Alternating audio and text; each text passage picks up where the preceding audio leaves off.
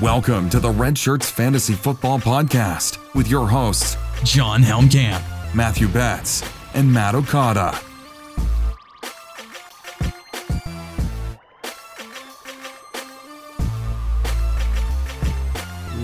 What is up? Welcome back into the Red Shirts Fantasy Football Podcast.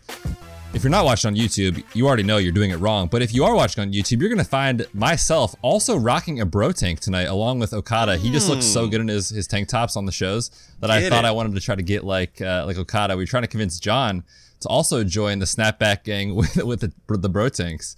He said no. Fellas, how is everybody doing? I am concerned. Before we start, I'm concerned about the depth of Betts' tank top. Oh, dude, you don't even know. Okada's is a little bit more of a regular. His basically starts off the shoulder and swoops to his belly button. So that tank top that Betts is wearing is it's a mood. Oh, it's something. It's a whole mood. That's how I'm feeling tonight, John. I'm feeling a little spicy. I'll put myself out there. I can tell. Yep. Yeah, if you're not watching on YouTube, you're missing out, man. You're able to see the deep V-neck or the deep tank, as John has said here. Yeah, man. No shame here. Fellas, it is hot. I feel so bad for John. How do you live in Arizona? I live in Vermont.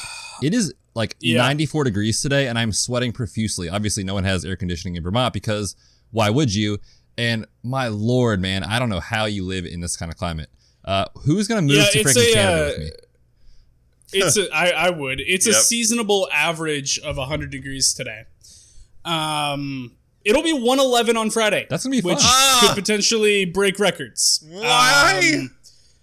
So that's hot, and I don't like it. It's spring, for heaven's sakes.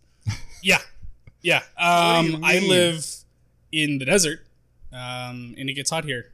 And then it'll be hot for like 4 months. So I'm going to pose a would you rather question. I don't like it. Would you guys rather, so I guess his answer is going to be obvious. Would you guys rather live in a climate where it is never below 90 degrees and always up to 100, or negative 20 to 0? I feel like that's not quite extreme enough for the heat, and your extreme cold that's definitely extreme. Was pretty freaking extreme cold. Okay, 100 degrees to 110. I think that's pretty fair, but here's the thing, like 0 to 20, I wouldn't say is quite suffering. Minus 20 to 0 is like suffering range. Yeah. So I think I buy that.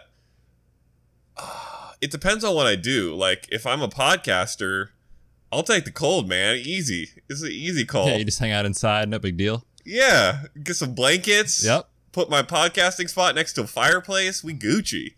Nice glass of scotch next by the fireplace. If I have to drive to work or go outside for any reason, which one of these days, again, we will have to do. I don't even remember what it looks like out there. Then it's going to get rough. It's hot here, and I don't like it. So I'll take the cold. Dude, I am always team cold. You can always put on an extra layer of something. Underwear, sweatshirt, hat, gloves, 4 jackets. If you're hot and sweaty, like you're just done. There's nothing you can do about it. You're done. You can take it all off and still not be good. Yeah. And you can't take it all off without getting arrested. So it's a lose-lose. True that. On that note, let's get into some football tonight. We are talking old faces in new places. Talking about some free agents who made a move this offseason, maybe trades. No rookies on the show tonight, just talking veterans, but talking about those guys that are on a new team for 2020 and what it means for fantasy football. Welcome into the show. Super excited to talk about this tonight, guys, because there's a lot to unfold, a lot to unpack. Before we get into it, reminder, we are giving away, literally for free, giving it away, a Devontae Adams signed jersey, only for a couple more weeks. So get up in there. You got to check out patreon.com/redshirtspod. Check out the pinned tweet on our show account at redshirtsffpod for more details about that, different ways to enter, etc. Get in there. Time is running out, and you don't want to miss out on that awesome signed jersey. And also a reminder, you can find all of our articles on the website, redshirtsfantasyfootball.com. Our boy Cam Harper has been crushing it, looking at some quarterbacks from 2019 and projecting what they're going to do in 2020. Great articles going up on the site every single day. Check that out. All right, fellas, we're going to skip the news. Not really anything going on in the last few days. No injury updates. So we're going to get right into it. We're going to start with a man who apparently is not good at golf and also split his pants this past weekend. We are talking Tom Brady. Okada, did you watch any of the match? Yes. Dude. I did. I fortunately managed to accidentally, this is true story, not come in until the last half when Brady was not as horrible as he was. I wish that you were watching the first. Oh, I know. That's what I heard. So bad. But all I know is that the ripped pants and the bad front nine were all erased by that gorgeous holdout approach shot. It's just, it looked like, one of those touch passes to Gronk down the sideline. Woo! It was beautiful. Okada, that is a professional transition because we're going to talk about both of these players. And fellas, we might as well just talk about them together because we're talking about the Tampa Bay Buccaneers. Yeah. We're talking about Tom Brady Brady. And Peyton Manning? No. Rob Gronkowski coming out of retirement, now in Tampa.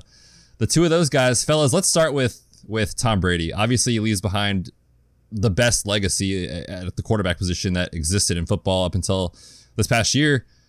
What does it mean for Tampa? I mean, he's got excellent pass catchers there, a good offensive system with Bruce Arians. How high are you guys on Tom Brady here in 2020? I feel like the closer we get, the more excited I get about Tom Brady's potential fantasy relevance for this upcoming season and for the next two seasons, really. I mean, the fact that he managed to put up over 4,000 yards passing last year with that receiver core, there was nobody. There was nothing. There was Julian Edelman, and that was it. Who else caught passes? Mohamed Sanu was hurt with the second he came over. N'Keal Harry had 12 on the year. Who else caught passes? How did he get over 4,000 passing yards out of that core? I have no idea.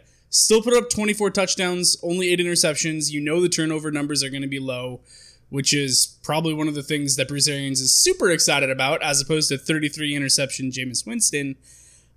I don't know. I see him coming in and having the core that he does there, and I'm like, okay, maybe he's not going to throw for 5,030 touchdowns, but maybe he throws for like 47 and 28. Ooh. Like, I don't think it's going to be that far off. I think he's going to come in and everyone's going to write him off and say that he can't throw the deep ball. And I was kind of thinking that a couple months ago, but the more that I look at it, all he has to do is get the ball into the hands of Chris Godwin, Mike Evans. They just drafted Keyshawn Vaughn. Oh, and then I don't know if it's a conspiracy theory or not that Gronk went and wrestled for a year and then just waited for Brady to find his spot and then go join him. I think that probably happened. Yep. But Gronk's just going to run right up the seam like he did forever up in New England, and they've got that down to a science. So I think it's incredibly possible that Tom Brady is a fantasy quarterback one for the first time in years. First of all, that last statement feels a little rude, but that's fine. It has been, though. It's been a long time. Yeah, since he was a fantasy quarterback one. Okay, here's what I know. To John's first point about his yards, he was 7th in the league in yards last year, guys. Yeah, it's insane. 4,057 yards. I don't think anybody would put that number that high if you just asked him without prior context. 7th with arguably the worst, certainly a bottom 3 or 4 pass catching core in New England, and yet everybody wants to talk about the fact that he can't throw. Not only was he 7th in yards, of all the guys ahead of him in yards, only one had fewer picks. That was Russell Wilson. Brady only had 8, and 2 of them had fewer touchdowns in Goff and Rivers. So he was among the most productive and efficient and reliable quarterbacks in the league still, with absolute poop on a stick running routes. He now goes from legitimately bottom 2 or 3 to legitimately top 2 or 3. Like, that gap is not even close to an exaggeration and cannot be understated.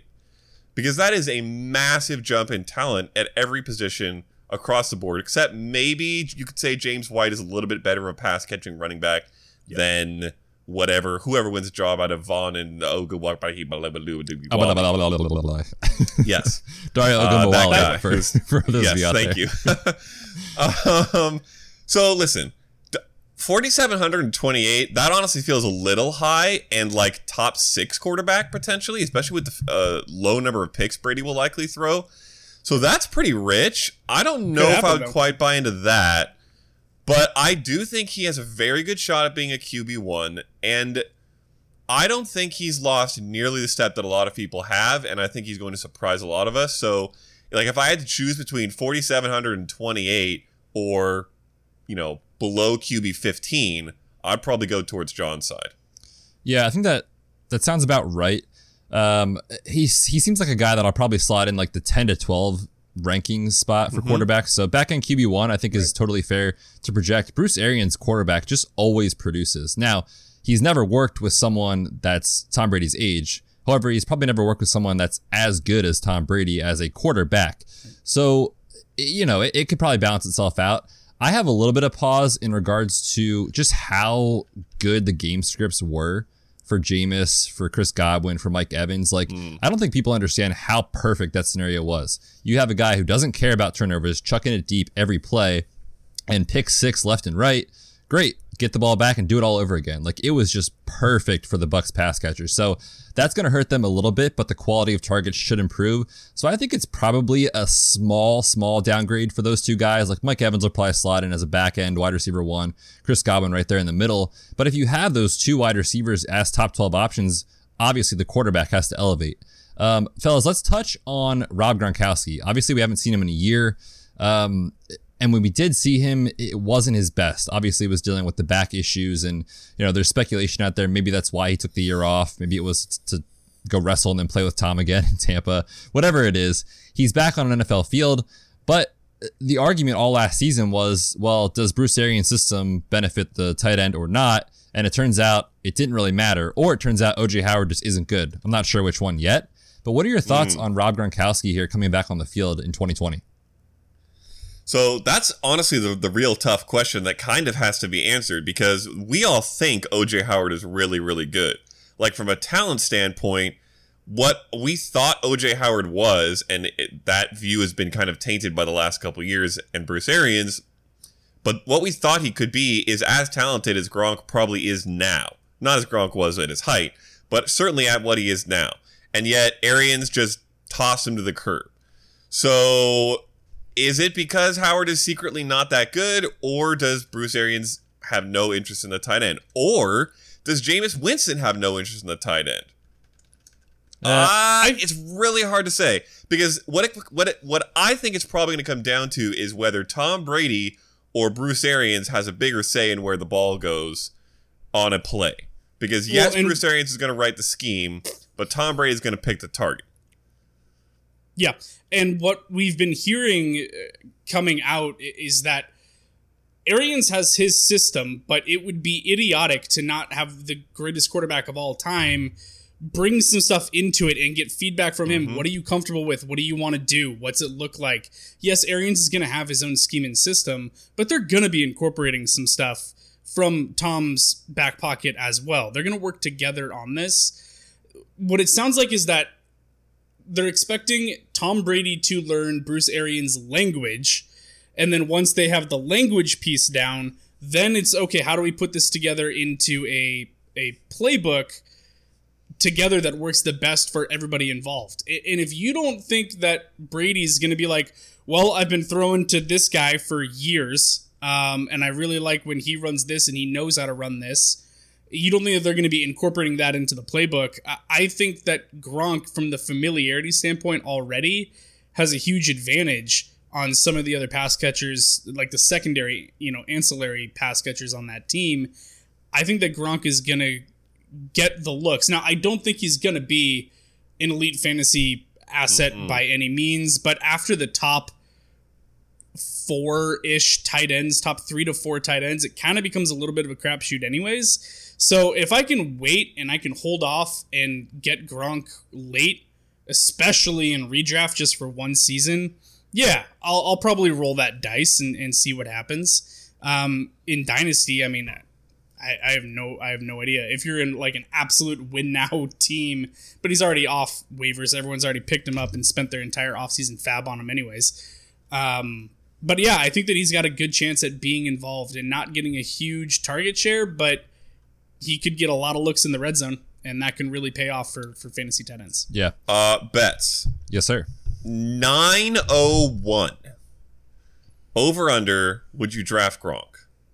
Over being the 10th round or over being the 8th round? Yes, over being the 10th round. Over. I don't know, man. Okay. I don't want to rely on just tight ends for my tight end or just touchdowns for my tight end. And that's what Gronk's going to be this year. To be honest, he has lost a step or two or three. I mean, the last time we saw him, it was not pretty. Now, can he sub in on, red zone packages and catch 9 touchdowns this year? Sure, probably. But also, I don't want to bank on that. Can he lose 6 steps from being the most dominant player at his position in the league, maybe besides like Aaron Donald, and still be a productive tight end? That's also a question to answer. Yeah. Like, he's also had a lot of time to get his body right too. Like that's great. That's a Like, double-edged sword because it is. if he hasn't been keeping, exactly. Yeah, for sure. Like I can see it both ways, but if the Tough to health say. things that were slowing him down, and that's no longer a problem, and now he's got the off season to go catch passes in a park with Brady for the next 3 months while they're ramping up for the season. I don't know. It could go both ways. Definitely. But maybe he doesn't come out looking as slow as he did the last time we saw him on the field. I mean, my baseline advice to listeners is basically this. If you play in a league with a bunch of fantasy savants who listen to 4 podcasts a week and read all the Red Shirts articles, then the whole league is probably going to value Gronk where he should be or a little lower rather than where he is by name value. And then I think Gronk might actually be a value because I think he could be surprisingly good compared to where like our industry consensus might feel about it. But if you play in a league with a bunch of people who go by names and who the guy is and whether they know them, there's no way I'm drafting Gronk because he's going to go 7th, 8th round or earlier, and that's not going to be a value. Yeah, I think I'm with you on that for sure. That's a great point, Okada. All right, guys, let's kick it over to the next quarterback. We're talking about Phillip Rivers leaving the Chargers, going to Indianapolis. I feel like we've talked about this quite a bit on the show. So, if you don't have anything too in-depth to mention here, don't feel like you have to. But, guys, I don't know about you. I just think Phillip Rivers is washed at this point. I think it's probably a lateral move for the pass catchers there in Indy, given that Jacoby Brissett was just a game manager. Phillip Rivers' deep ball is seriously lacking. I think they're going to lean on the run game a ton. I think it's good news for Jonathan Taylor. I think it's good news for Marlon Mack early in the year. Jonathan Taylor's going to steal the show at some point. And then we talked about it with the pass catching running backs, right? We saw what Austin Eckler did. We saw what Melvin Gordon did. And the other thing that I don't really love about Phillip Rivers is, he gets to the line, there's like 5 seconds left on the play clock, and he runs up and changes the play and claps his hands like a maniac, and then all of a sudden snaps it with, 1 second left on the play clock. Like, it's just not good for tempo. I'm out on Phillip Rivers, man. I'm not really interested in the Colts pass catchers this year. Yeah, I have no interest in Rivers. I have no interest in Hilton. And I have no interest in probably any receiver. The only guy in the pass game that I'm interested in is Nyheim Hines, and that depends on how deep your league is. Like, if it's a 10-team league where you have 6 bench spots, you're probably not drafting Nyheim Hines. But if you have a deep league, and if it's a PPR league, and you need to start 2 flexes, I'm probably getting me some Nyheim Hines and liking it. Don't shake your head at me, John. Not so sure about that voice. To be honest, I just don't know. What am I doing? But anyways, here we go. I echo the same sentiments. I'm out on Phillip Rivers. I honestly don't know why they brought him in instead of just keeping Jacoby Brissett for one more year. Yeah. Like, why? What's the point? They think he's a playoff leader who can like raise the locker room to a more winning culture. Maybe, which is an interesting thought to have about someone who's never done anything in the playoffs. I was gonna say, he has never made a postseason run. Like, has he won a playoff game? I don't know about probably that. 1 or 2, but yeah, I'll check maybe. it. All right, Mr. Research, you do that. Yeah, I don't get it. What's the point? You're in a multi-year rebuild, anyways. They drafted Eason this year. 5 playoff wins. Thank you, Mr. NFL.com researcher. They drafted Eason. You know that you're in a rebuild anyways. You traded your first-round draft pick for a stud defensive lineman to shore up that defense. You got your running back. You got a young a fun wide receiver that they think can develop really nicely in Michael Pittman Jr. What was the point of bringing in Phillip Rivers when his arm talent and what he's going to actually do on the field is not, in my opinion, any better than what you already had or what a rookie could do? Like, if you're going to go get the rookie, then bring the rookie in and just be like, all right, let's see what we got and let's give it a try. I don't really get bringing in Phillip Rivers, who is a veteran and he understands the game, but he doesn't turn the ball over any less. Like, this is not someone that's going to be incredible at ball security. It's not going to help your team win big games that way. I don't really get it. I'm out on Phillip Rivers. I'm out on T.Y. Hilton, like Okada said. I'm in on Michael Pittman Jr. for Dynasty, not for redraft. It's not going to be this year. Nope. So, Pass. Yeah. The only part of that offense that I really want is Jonathan Taylor, they're going to lean on a lot in the second half of the season, I think. Agreed on that front. All right, boys. Next quarterback, Teddy Two Gloves. Teddy Bridgewater goes from New Orleans. Didn't really play much there. Comes to Carolina to sign as the starter. Guys, we talked about Teddy on our buys and sells. I think it was our fantasy football buys and sells. We brought a narrative to the table. We either bought it or we sold it. And mine was, I think Teddy Bridgewater is going to be a top 15 quarterback. The college system here with the new offensive coordinator, I think is going to be very beneficial. I'll take the dude passing to DJ Moore, to Curtis Samuel, to Christian McCaffrey. You know, any of those plays, he takes a screen pass to the house, he's getting those points. So I like Teddy Bridgewater as a streaming quarterback this year. I don't think I'll draft him at the exception of some best ball leagues, but I'll take Teddy Bridgewater as a streaming quarterback on a given week if the matchup is right. And I think the tempo is going to be good enough that we're going to have a lot of volume in this passing offense. So let me ask you this question, both of you. I'm going to name a couple tiers of quarterbacks, and you tell me which one you think that Bridgewater belongs in. Stafford, Daniel Jones, Baker, Big Ben, Tannehill, and Goff. Or... That's a really interesting Cousins, tier. Garoppolo, Rivers, Locke, Minshew, Darnold, Carr. Which of those two tiers is he? The second tier? The second tier. I think he belongs more in the first tier. All right. Tell me why. I think I would take him next to Tannehill. First tier, Stafford, Daniel Jones, Baker Mayfield, Big Ben, Ryan Tannehill, Jared Goff. Yeah, I got him there. I take him in that tier. Now, I ask this because these are Fantasy Pros consensus rankings. They break their rankings into tiers now. That the first tier I read is tier 3, the second tier I read is tier 4, and Bridgewater's near the back end of tier 4, the second tier that I read. I'm taking him up there. Like, Tannehill, Bridgewater are pretty much the same thing to me. Daniel Jones, I think I might rather have Bridgewater. Baker certainly could be much better, could also be worse. I think he's around there. I like him. Yeah, that fits for me. And really, this is going to be an offense that's going to be predicated on getting the ball out, getting it into space, into the playmakers, yards after the catch, scheme incredibly well to get someone open like Christian McCaffrey on a wheel route or something like that. I think that this fits his game incredibly well. Teddy Bridgewater has never been known as a deep ball thrower. And I think that this scheme is going to fit his game. I'm looking right now at DJ Moore. Last year, DJ Moore's yards after the catch per reception was only 4.4. The year before that, in 2018, it was 7.7. I think the last year, the terrible quarterback play that they had there hurt his ability that way. I feel like you get Teddy Bridgewater in there who can be accurate and on time and on pace and get the ball to the people who it needs to be. We're going to see a ton of bounce back in the yards after catch for DJ Moore, and we're also going to see it for all the other playmakers in that offense as well. I feel like it's not going to be predicated on him hitting the deep ball a ton, and I think this is a really good system for his skill set. I like him as a quarterback, too, in a Superflex league. Okay, interesting question. I'm throwing out some questions on Teddy Bridgewater. I don't know why. I love it. Yeah. DJ Moore has been closing in on wide receiver 1 territory with doo-doo quarterback play, and I'm talking going back to Cam. Yeah, that's right. Yeah. I said it, Cam. That version of Cam, yeah, for exactly. Sure. Does Teddy Bridgewater, and this is the weirdest thing to ask, potentially elevate DJ Moore into like the elite category this year? Yeah, I think so.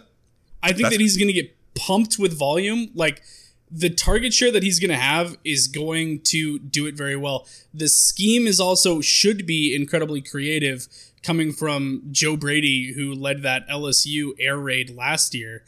I like the scheme that Brady brings to the table. I think that Teddy Bridgewater is going... DJ Moore should be top 5 NFL in targets, in my opinion. Ooh. I think that he is going to get peppered with targets. They're not going to be deep targets, but it's going to be great in PPR, and his yards after the catch ability is going to help him a lot. I think that DJ Moore has a very real chance. If I have to put my flag in one camp, yes, I think that Teddy Bridgewater elevates DJ Moore to be a wide receiver 1. I was going to say, I don't think it matters. Like, what he did with Kyle Allen, the dude is a stud. He's an emerging star in this league. And Teddy Bridgewater is a better quarterback than Kyle Allen. So to answer your question, if you're picking those two quarterbacks, obviously it's Teddy B. So does he elevate DJ Moore? Yeah, a little bit. But I think the dude is going to be a producer year in and year out in PPR formats, no matter what. I mean, he is an emerging superstar in this league. And like John said, going to be peppered with targets in an up-tempo offense that, if they were an NFL offense last year with LSU, would have ranked first in the entire NFL in plays per game. So I'll take volume. I'll take an elite explosive player, and I'll take a quarterback who's pretty accurate and get him the ball. So yeah, I think that's a great call there. Definitely a big DJ Moore fan this season. All right, fellas, last quarterback we'll talk about is going to be Nick Foles. He goes from Jacksonville, played like 1.5 games, to the Bears. Oh, God. Fellas, what are we doing with Nick Foles? And more specifically, what are we doing with the pass catchers in Chicago? We are sending him to caddy for Peyton Manning. That's what we're doing. Yes. That was amazing. Yes, it was the greatest burn of that entire show. That was solid. Here's the thing, guys. Oh, man. I think it's... Okay, I'm not going to say I think it's more likely. If I have to choose my prediction, I'm saying he's going to be more likely to be caddying for Peyton Manning than starting for the Bears. I think Trubisky is getting this job. I think he has the first, second, and third crack at it in the offseason, which there probably isn't going to be much of, which helps Trubisky and not Foles. Yep. And Trubisky's going to have to be garbage to give the job up. And has he been largely garbage? Yes, he has. He's also won them a lot of games and shown a lot of flashes. They win. The defense won them games. He did not win. He did not do anything. They won games with Trubisky at quarterback, is what I mean to say. They could have won with a limping Cam Newton under quarterback. I understand that, but here's the thing: if a team goes 11-5 and it was the defense, and we all know it, it doesn't matter. The quarterback still keeps his job, no matter how bad he was. Because you're winning games. That's all that matters. And if Trubisky keeps him in enough to win games, which I think he's capable of doing, they're not going to take the job away from him. So Foles can eat some bench, as far as I'm concerned. Okay, so I disagree. I think that team had an absolutely dominant defensive season a couple years back. Last year, he was so bad. He regressed. We all know this, right? Like, he showed more promise in his first season than he did last year. 100%. He did get hurt a little bit last year, too. He did. Correct? Okay. Yep, dislocated his left shoulder. Yeah, he dislocated his shoulder. He missed a couple of games. Theoretically hurt at times last season. The hip injury, that was a question mark. They pulled him for that. The shoulder was real. Injury. The hip, I do not think was real. Okay. Yes, I know the shoulder was real. He looked so bad. One of the reasons that defense took a step back last year is because they were asked to be on the field so much because Mitch could not sustain drives. He couldn't do anything. I remember watching, I think it was a Thursday night game. It was a primetime game of some kind. Allen Robinson was literally waving his arms, jumping up and down on the sideline without a defender within 15 yards of him, and Trubisky never saw him. Never even saw him. It was rough. Now listen, I think that what they're doing this offseason is saying, okay, we're going to light a fire under Trubisky's butt, but they also didn't pick up his option for next season. True, because they needed to prove it. It's one or the other. they're not tied to him after this year. Correct. You're either going to show up. We're going to bring in the pace car behind you to push you along. But if you don't live up to it, why not turn it over to Foles at that point? If you know that you have a really good defense, and at least maybe Foles, who has proven it in the past, can come in off the bench. Yeah, he has. Do a little bit of his magic, and give February, him a chance. Tiny that little spurts. one chance. That's all you need. That one chance to make a little bit of a playoff push. If you know that you've got a defense that can play, they're not going to ask Foles to come in and throw it around the yard. But I don't think that it's unrealistic that Foles could take over at some point this season. So this is what it boils down to for me. You look at Trubisky's last 2 seasons, right? One season, the Bears were great. He was fine. Last season, he was terrible. According to most people, the Bears were not great. They went 8-7. You take those 2 seasons, you put them together, you take the per game averages, you put it out for a full season, all right? So basically what I'm saying is we take the last 2 years, make an average Trubisky, have him play this year. 3,500 yards, 23 touchdowns, and 12 picks, and he brings rushing ability that Foles does not. That does not lose a quarterback a job. There's no way that those stats lose a quarterback a job. You want to ask Jameis Winston? That's not 12 picks. That's 30 picks. It was also 5,000 passing yards and 30 touchdowns. 30 picks is inexcusable. That's how you lose a job. That 30 picks is exactly how you lose a job. 3,500, 23, and 12 is not how you lose a job. There's no way he loses a job to Foles with those numbers.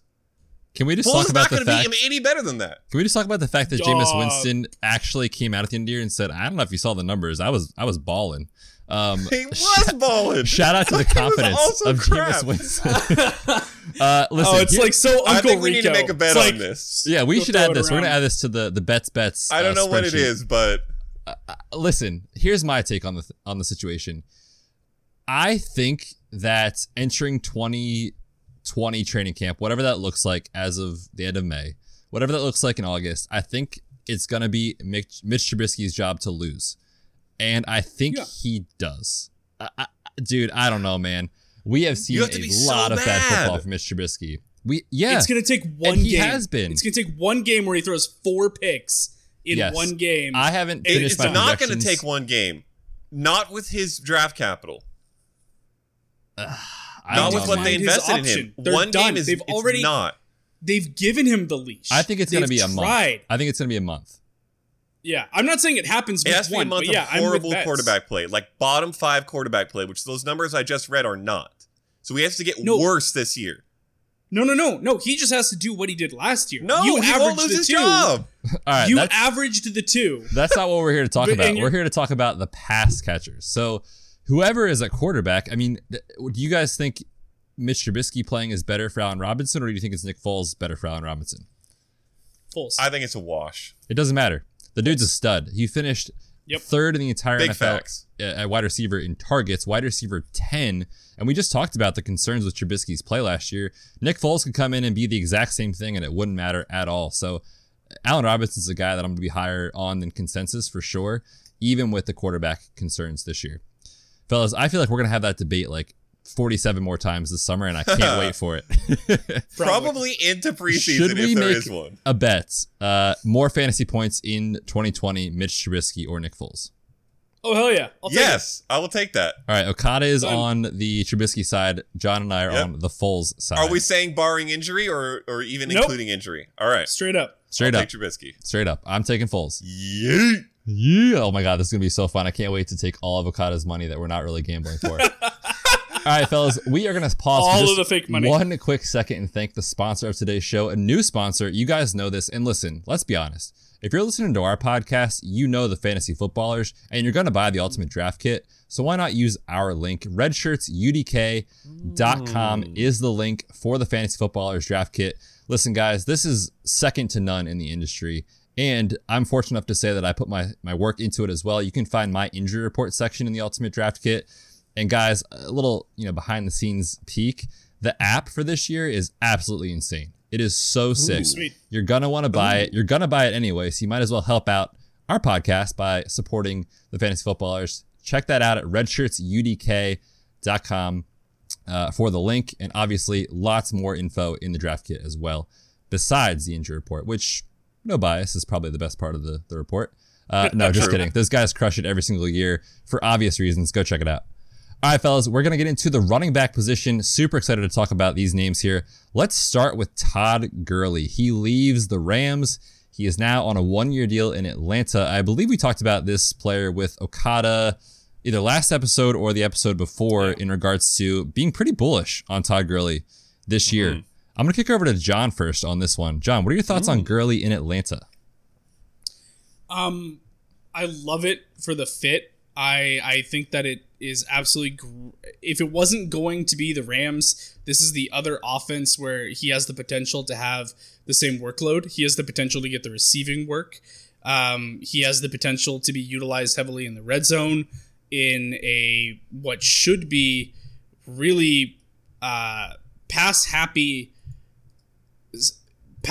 game script, which doesn't hurt him because he's so proficient in that aspect as well. So if the games get away from the Falcons a little bit and they're in 2-minute drive mode, he's staying on the field for that to be utilized as a receiving option, to be utilized in the red zone.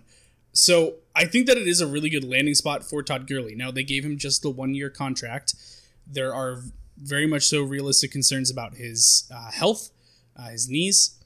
To me, and I mentioned this the last time that we talked about Gurley as well, to me the biggest concern is that they are going to ride him into the ground, which if he holds up and he stays healthy for the full season, fantastic. There's a realistic possibility that he could finish as a running back 1. That could absolutely be within the realm of possibility. There's also a possibility that they work him so hard because they have no one else behind him. Nobody. No. Ito Smith, Quadri Ollison. That's what we're talking about behind him on the depth chart. That is, as Okada would say, doo-doo butter. It's so bad. Spread it on that toast. Gross. So gross. My just God. like that backfield. It is so gross behind Todd Gurley. So my concern is that they're not going to feel like they can spell him much. Where it's going to be him getting the workload. And if he can't hold up and he gets injured, it is a crash and burn halfway through the season, week 10, week 12. We don't know. Maybe it's during your semifinal game. I have no idea. So the injury concern scares me a lot, which really lowers his ranking for me. But the great thing is his risk is already being baked into his ADP right now. True. So I am okay taking that shot on him as my second running back at his ADP because everyone is so weary about the health problems. There's a very real possibility, like I said, that he gets a ton of touches and he finishes as an RB1 this season. But I also have a lot of concerns about the injury there. Okay, I'm going to ask you guys a question, all right? Where does Todd Gurley get his value? Primarily. I was hoping you would bring this up because that is in the pass catching game, and the LA Rams screwed him last year with targets. They screwed him. So few targets. What do you mean? I just looked it up. 49, is that the number? Like, I think so. That on sounds the right. year? That's disgusting. So bad. He should have double that legitimately. Yes. Yeah. I don't think there's any way that he does not get an upgrade in the pass catching and target department. I don't think there's any way he doesn't get an upgrade in the overall offensive potency department over last year. Obviously, a couple years ago, they were the best in the league. And even his offensive line is going to get an upgrade over last year because the Rams were the second worst offensive line in the league last year. So unless the Falcons end up being the worst, which to be fair, they're not very good at pass protection, but they're okay at run blocking, then he's going to get an upgrade there. Here's something interesting for you guys, all right? Mr. Researcher, as you like to call me, John. Since Gurley entered the league, the Rams running backs have 70 total scrimmage touchdowns, all right? That's since 2015. That's tied for 11th in the NFL. Not bad. Solid. Todd Gurley has scored a lot of those. Quite a few. Would you like to take a gander at where the Falcons rank on that list? In terms of touchdowns? Touchdowns by the running back position. I'm going to guess they're 2015. fourth in the NFL.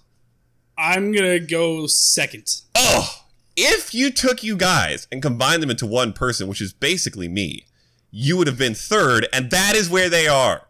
Third most touchdowns from the running back position since Gurley entered the league. He brings his touchdown scoring ability, which is by far the best of any run back in the NFL. He certainly has been, unless he's suddenly lost the ability to score touchdowns, which I doubt. And you're looking at another 15 touchdown season easily. You can't not be an RB1 with 15 touchdowns unless you have 2 yards per carry, which he's not going to have. So Gurley undervalued. Love it. Yes, please.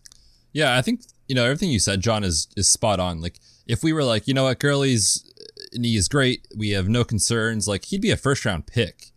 And I think his injury risk is baked in. Now, I certainly have concerns about the workload, but I've already done my projections for the Falcons, and I can't give touches to Quadri Allison and Brian freaking Hill. I just can't do it. I tried. I tried to pull Gurley down, and I couldn't, because I don't see how they can do that. I mean, honestly, they should sign Devonta Freeman back on the roster to be the backup. Like, I don't understand. Why would they let him go? I don't understand. So, and the other thing is just kind of narrative street. Like, Todd Gurley's got something to prove this year, man. I mean, he was the face of the NFL a couple years ago, kind of a down season, so to speak, last year. And now he comes in, and I think the passing game is really where he's going to get his value. We saw Devonta Freeman last year, and guys, I'm in the camp that I think Devonta Freeman's done. I think he's washed at this phase. So does the NFL, apparently. Yeah, loved him a couple years ago. An absolute rock star for fantasy, but I think he's done. Yep. You know what he saw in terms of targets last year? Devonta Freeman. He saw more 70. Than 49. Oh my God. He had in that offense. 70 targets last year? Give me Todd Gurley with 70 targets. Man. Yeah, he'll return value. And so I think at his ADP right now, unfortunately, I think people listening to the show are going to get really smart, and maybe his ADP is going to rise. But at his ADP don't do any mock drafts. Yeah. At his ADP right now, I am in. If he creeps up into like the second or maybe early third, I might be out with the risk. But in the 4th round, like, sure, why not? Yeah, I'll take Todd Gurley there. No doubt. All right, fellas. Next, running back to talk about Melvin Gordon. He leaves the Chargers. He lands in Denver to join Philip Lindsay. Now, I believe Okada has some pause on Melvin Gordon. Is that right? I do have a little bit of pause about Melvin Gordon bets. First of all, I think he's had nearly as much nagging knee concerns as Gurley has over his career, basically. And I feel like that's getting a little overlooked comparatively to Gurley, because Gurley's was end of 2 seasons ago, and Gordon hasn't. I mean, he's missed 4 games in each of the last 2 seasons. I really feel like this is getting overlooked. I don't know. Is he an incredibly good running back when he has the ball? Yes. Can he catch passes as well? Yes. Is he going from an offense that is extremely productive, used and valued his abilities very well, and heading to a Broncos team that we don't really know what it is or what to expect? I think I see it as a downgrade in the offense. Yes, they got a lot of weapons for Drew Lock to work with, but it's still Drew Lock. It's still a young offense, and I don't see them all of a sudden becoming top 10 or 8 as far as producing and scoring. And that's what I think you need from Melvin Gordon. He's a touchdown guy, like Gurley. And you still have Philip Lindsay, who has been very, very good, efficient, and productive for this team. I do not see Gordon becoming a bell cow by any stretch of the imagination, and I don't see him having the same production on the amount of touches that he had when it was him and Eckler in LA, where he was still good enough because he was on such a high-scoring offense where he could score 15 touchdowns a year. I don't see that in Denver, and so I don't think it makes up for the existence of Lindsay like it did in LA, making up for Eckler. And so I have him a little bit lower, I think, than consensus. I have him lower than Gurley, which I think is anti-consensus. And he's going to be maybe around the RB 15 to 18 range instead of the RB 12 to 15 range for me. I hear what you're saying. I have him closer to that 12 to 15 range instead of lower. I think that I have talked myself into Gurley being above Gordon, though. Ooh. Live. You have or I have? What? Or we both have. Everybody. The collective. The groupthink, as people like to call it. True. But I do think that is, I think that I've talked myself into Gurley being above Gordon. I've had Gordon above Gurley for most of the offseason. But I do think that they are giving a little bit more of a financial investment to Gordon, which I think bodes well for him and his workload. They're not going to expect Lindsay to just go away, but Lindsay was also an undrafted free agent who they haven't paid yet. So there's a very realistic possibility that if Gordon comes in and Gordon's balling, I think that he leads that backfield in touches. I think that he's going to have plenty of opportunities. And yes, it's going to be a committee. Most backfields are these days. But I do think that offense, boy, they are sure trying to make that offense a thing. Yeah, they giving are. all those weapons to Drew Lock and asking him to take a huge second-year leap, which they are, by bringing in Jerry Jeudy, by bringing in KJ Hamler. They still have Noah Fant there. They brought in another tight end, Albert O, behind him. And, Cortland Sutton as well, who, to me, Cortland Sutton is not that far behind DJ Moore, just tying back to our prior conversation in terms of young wide receivers that are ascending quickly into potential superstar territory. I think this offense, they are going to just send it all the time. I think that there is going to be a lot of scoring opportunities to be had for Gordon, and I think that he's going to be the one, obviously, that gets a majority of those chances when they get down there in the red zone. So I'm going to have him probably just outside my 12, but I think I can't get him any lower than 14, 15. Now, Beth, you're more of a truther. Is that correct? I pretty much would echo everything John just said. He's going to probably fall in my top 15, but I don't think I'm going to rank him as a running back 1. Okay, that's interesting. So this is what it comes down to for me. So I pulled up ADP, right? Nick Chubb is going at RB10, middle of the second round. Melvin Gordon is going at RB11, end of the second round. Oh, Nick Chubb. Nick Chubb is a better running back than Melvin Gordon. Kareem Hunt and Phillip Lindsay, maybe a toss-up. And the Browns' offense is better unless the Broncos take a massive step forward. Unless they're not. I mean, even if they're just a little bit better than last year, they're still probably going to be better than the Broncos. I understand they had a lot of talent, but they're not going to suddenly become top 5. No. How is this even close? I don't understand. I agree. No? I can't argue. Like, I don't know that I would say Phillip Lindsay and Kareem Hunt are comparable. However, I would say that I agree with what you're saying. They're going to run the ball so much in Cleveland, and Nick Chubb is going to be the focal point. Yes, Kareem Hunt's going to get work, but I think Nick Chubb is just a better player, and I think they have a better offense in general. I'm in on Melvin Gordon if I can get him as running back 2. Yes, definitely. Will I take him as running back 1? No. I have pause. Like, I have serious pause about Drew Lock. Everyone just is assuming this offense is going to be excellent, and Drew Lock's going to take a huge step forward. He only has 5 starts in his NFL career, right? And he's getting 2 rookie pass catchers and a second-year tight end. Like, it's not a sure thing. The only sure thing on that offense is Cortland Sutton. I don't know about Drew Lock, and that's why I pulled Melvin Gordon down. If you were going to tell me that offense is going to be top half in 2020 and you can guarantee that, I'd be like, yep, they're going to be in the red zone. Melvin Gordon's going to get a ton of goal line looks. Like, I'm totally in on him. And that's why I have him kind of at that running back 15 range. So, yeah, just a word of pause. Maybe put a little cold water on that Drew Lock narrative for everyone out there. Yeah, and that's the thing. After the NFL draft, everyone was like, Drew Lock for MVP. Like, It was unbelievable what people were saying post-draft. And yes, it was what we had to talk about. So you can't, that's just what happens. But you have to right. I get it, but yeah, chill out. Like, the dude's most famous right now for rapping on the sideline, not anything that he's done on the football Which field. is so fun. So it's great. I love it. I love him as a guy, rooting for him, hope that he does well. But, like, yes, they are hoping that he takes a massive second-year leap. The upside is there for a lot of good things to go right in this offense. There could also be a lot of downside to this offense, too. We don't know yet. So I have him Gordon outside the top 12. And yeah, I'm down on Chubb a lot because of the splits that we've seen with Hunt being there and the 12 personnel that Stefanski likes to run. But it is still Chubb over Gordon by a lot. It's not close. I would not be drafting them like half a round apart. Yeah, I think we're all in agreement on that one.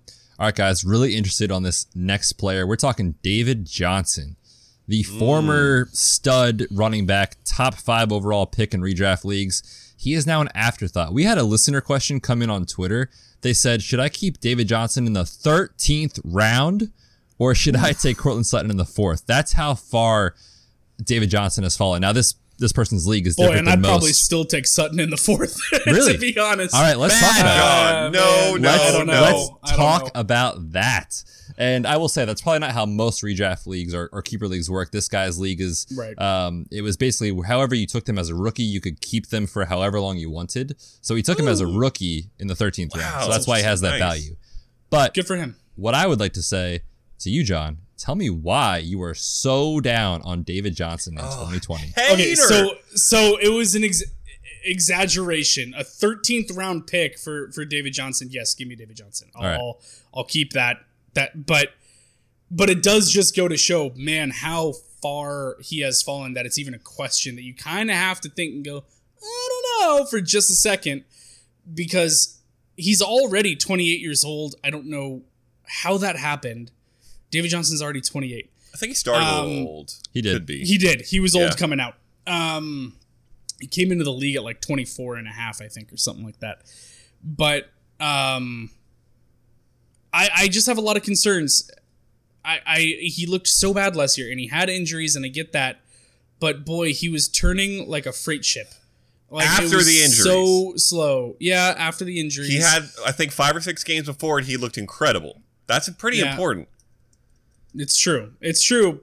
I just don't know. 28 But do years you old, think he coming won't off come of back? injuries. Yeah, that's... I don't know that he's going to come all the way back. 28 coming off of injuries in a new team, new scheme, no off-season workouts. I'm very, very hesitant about that. And granted, the same thing can kind of be said for the other two. Basically, we're talking about all the superstar running backs from 2017 today. That's essentially what we're talking about on the show. Yes, it is. And what they're doing. Oh, no. But I just don't know. I'm concerned. Granted, same thing that we've been saying about Todd Gurley. There's no one else in that backfield unless you're counting the other D Johnson on that roster. But so he's going to get the workload. He's going to show the passing ability that he's always had in his career. But I don't know how well he's going to rebound and if he's got it left in the tank. And they have a terrible offensive line in Houston. So I don't know. I have a lot of concerns. Out of those three, he's the one that I am by far the most concerned about.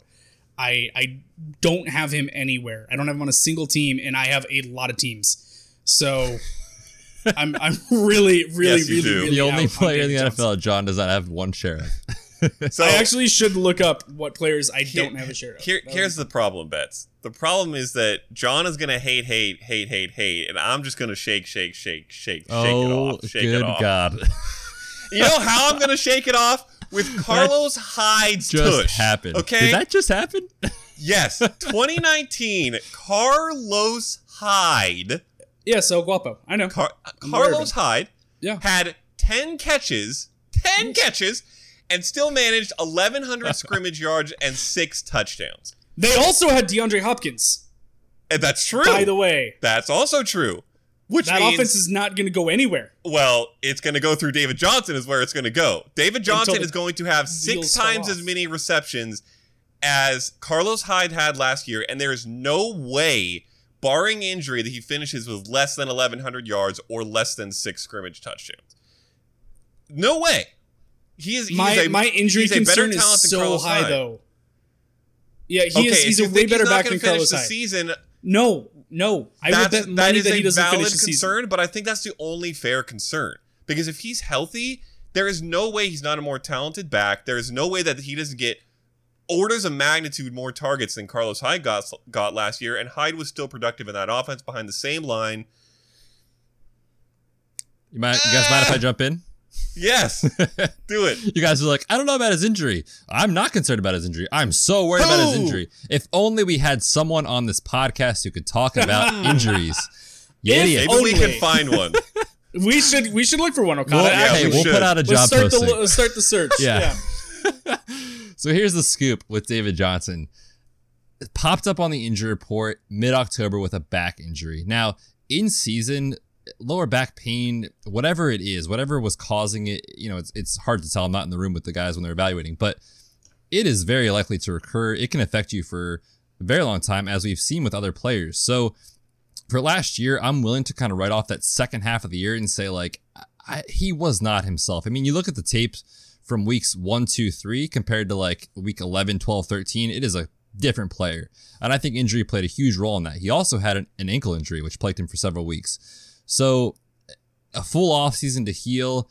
I think he'll be okay for this season. I think he'll be able to stay healthy and on the field. But he is entering that age where the predictability of that is less successful, so to speak. And we see running back production drop off at that age. So from a health perspective, his injuries don't really scare me, but his age and the profile and how quickly he fell off scares me. Now, to your point, I struggle with this decision because I'm kind of on the fence with David Johnson. I think David Johnson could we bounced around on the fence, not having an injury expert. You bring in the injury expert, and you're still on the fence. No. It's not about his health. It's not about his health. Okay. It's about the performance and the age. But you just said Carlos Hyde. Carlos freaking Hyde. What he did last year, David Johnson can be a running back too this year. No doubt. He can be a running back too. Clap. I will say on the opposite side of what John was saying. For me. What's that? His ceiling? Ceiling for me is a mid to low end RB2. I don't think he gets... I think mid RB2 is fair as a ceiling, I will say. What? No, that is not fair. What are you talking about? How is it not? He is not average. He was the not averaged over 4 yards a carry in fantasy just a few years ago. Okada. And was still 5 years ago. So was Devonta Freeman. No, not 5 years ago. So was Devonta Freeman. It was 2016. It was 2016. But if David Johnson is fully healthy... Yeah, what percent of that person do you think he is? 60%? Yeah. What? Dude, you look at the data. The 27 years old. 27 years old is when we start to see running back production fall off. Okay, but 28 is not out of his prime. Yes, it is. Yeah, it is. Yes, it is. Running back production peaks at age 24 and age 25. There's a realistic scenario, and I'm not saying I believe this, but it's in the range of outcomes. And so when you talk about fantasy football, you have to factor in the best of the best and the worst of the worst. There's a range of outcomes where David Johnson is washed. That is in the realm of possibility.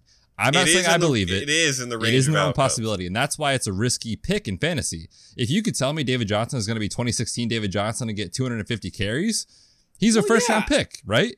Sure. But that's not what we're talking about. I will say, though... He had 2,000 scrimmage yards once, and everyone wants to crown him as being the GOAT of fantasy football. He had one all-time season 5 years ago, has not averaged over 4 yards a carry since 2016. It's been a long time. He's not it. I just pulled up his game logs from last year, guys. They were spicy. No, they were not. No. He was spicy in the pass-catching game. The running game was atrocious. Here's the yards per carry. And again, that's not the best statistic, but here it is. It wasn't great. 4.6, 2.0, 3.4, 3.6, 5.4, 2.8, 2. Guys, if he doesn't catch the football, I have concerns. Okay, and he's going to. There are vacated targets available, Okada. Shush. That offense as a whole is going to be so bad. So bad. That sounds great to me. A team that is not doing well is going to target its running backs. Wow, we have... Okay, what's the bet? We're going to put this on the show doc, or on the bet stock. I mean, okay. Well, you think of a bet while I give you this stat. You just gave the yards per carry stat. Yep. In his first 6 games before he got hurt in week 7... he was on pace for 1,635 scrimmage yards and 13 touchdowns. He was incredibly good. He was so talented. In Cliff Kingsbury's spread it out, throw it all over the yard offense. Now he's going to Bill effing O'Brien. He's going to good old Bob, and you're going to trust that he's going to get the same production as an innovative, offensive-minded young head coach? No way. Not a chance. Kingsbury's smart, but the Cardinals' offense was not top 10 last year. It was not blowing anybody's minds. No, but they were at least targeting him. The Cardinals running back as a collective scored the 3rd most fantasy points. That was a very friendly system. I disagree wholeheartedly. I'll tell you what, Okada. All I'm saying is he was on pace for 1,600 yards. That's talent. You want to set the line for bets? Let's put the RB bet. 17 and a half. Yes, I was going to say the exact same thing. Same thing. Yeah, give me the under. Oh, that is spicy. So John's on the over. I'm going to also take the over. Shocking. Shocking. Listen, man, there is he is such an enigma. There is such a range of outcomes. He is super intriguing. We'll talk about him more as the season goes on. We got to move on to the next player, though. Really good debate. 17.5 was the line, correct? Yes, 17.5. Yep. All right. I'll take that. Listeners, let us know your thoughts there if you're over under on that one. Although I will say I'm being very soft on that line because his ADP is running back 25. But okay. Well, we're Still, keeping it there. I said low to mid. I said low to mid RB2, and you're like, what? Blasphemy. you said that was his ceiling. It is. He's being we're drafted talking about his at projection. his average. Yeah, he's being drafted where he should be. His ceiling is RB17. Poppycock.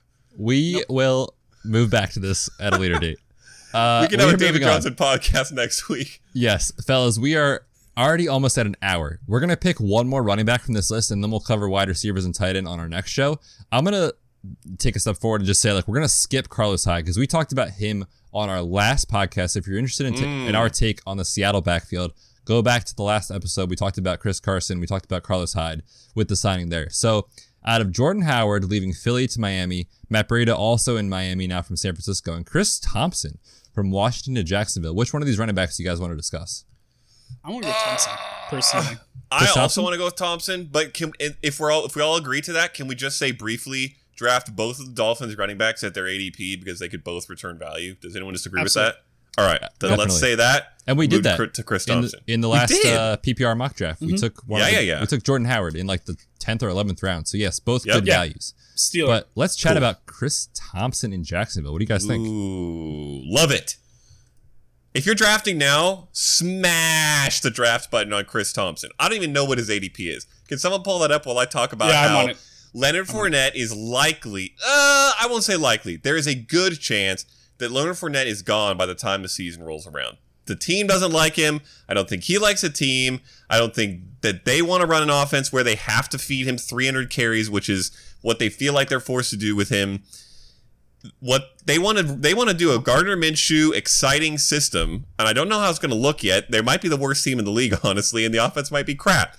But as I just mentioned, when your team is terrible, it's good for your pass-catching running backs. And Chris Thompson is an extremely good pass-catching running back. In a PPR league, he is going to return value this year, even if Leonard Fournette does not leave. And if Leonard Fournette leaves, you're looking at Raquel Armstead, or Reichel, I think. I think the Q is soft. Or hard? Not I important. think it's Reichwell. All right, we'll have to confirm that as well. But Mr. Armstead, a second-year running back that did nothing last year, and Chris Thompson, a guy who's been very productive over the course of his career with his touches.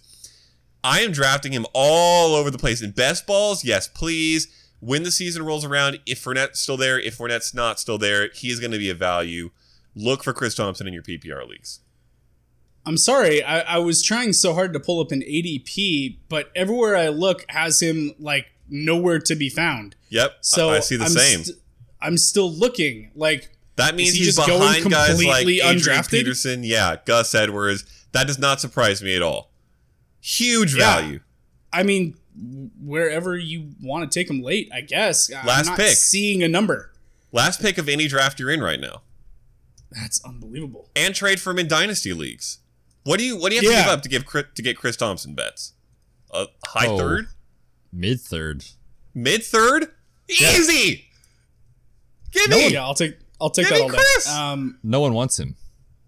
Yeah, he has some real potential to be a sneaky PPR play. His receiving ability is very good.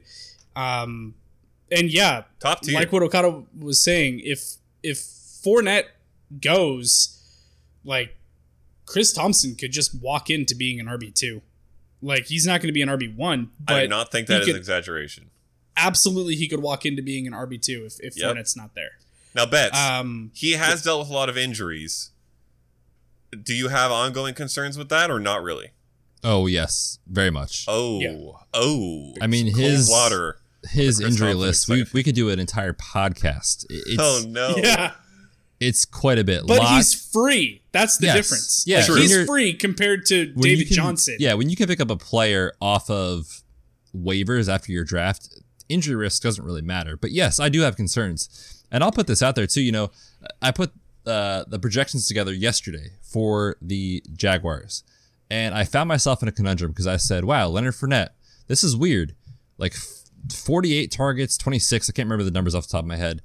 The first 2 seasons in the NFL, last year, 100. Like something's off there. And then I said, okay, what's the offense look like? We have Chris Thompson coming in. He hasn't had less than 50 targets since 2015. And I put that out on Twitter and I said, which side gives? And people were outraged. They're like, are you seriously considering Chris Thompson a fantasy asset? How is he going to take any work from Leonard Fournette? And they said, he's never on the field. And I said, that's true. And those numbers are not a 16-game projection. That's like 10 games. So if for some reason Chris Thompson stays on the field for 14, 15 games, 16 games, he's going to take a ton of pass catching work from Leonard Fournette. I think it's a massive hit to his value. And then you also consider now we have Laviska Shenault, kind of a gadgety type player, might be used that way in his first year in Jacksonville. He's going to get some work out of the backfield too, and he's going to take some targets. So, yeah, man, I think Chris Thompson is really interesting. Like, last pick of your draft, pick him up off waivers if you miss out. Yeah, in PPR formats, he'll be a flex play on any given week if he's on the field. Now, that's the question, is how much? That is the question. And he's also reunited with Jay Gruden, who was with him up in Washington, who's now the OC for the Jaguars. So he knows how to use Chris Thompson already. Even if Fournette is still in the picture and around, I just have to feel like they're going to be like, hey, if we can get the ball into this guy's hands 5 to 8 times a game, mostly in passing, then I think that he's going to be something that they're going to want to utilize in that offense. So yes, if he can stay on the field, which is a question, but again, he's free, so take the shot. If he gets hurt, you can drop him. Yep. Right, no worries. Exactly. Yeah. Lovely. All right, fellas, let's close it out on that note. We had planned to cover quarterbacks, running backs, wide receivers, and tight end. I should have known that is not happening. Psych! So we will cover wide receivers and tight ends on our Saturday podcast, which we'll record on Friday.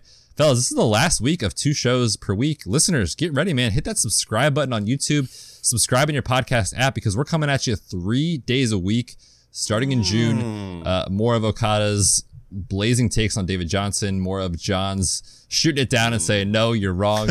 Man, it's going to be a fun summer. I hope you guys are along for the ride with us, listeners. Reminder, check out patreon.com/redshirtspod. If you want even more of our advice, you can get in the Slack channel. We have a fantasy football community.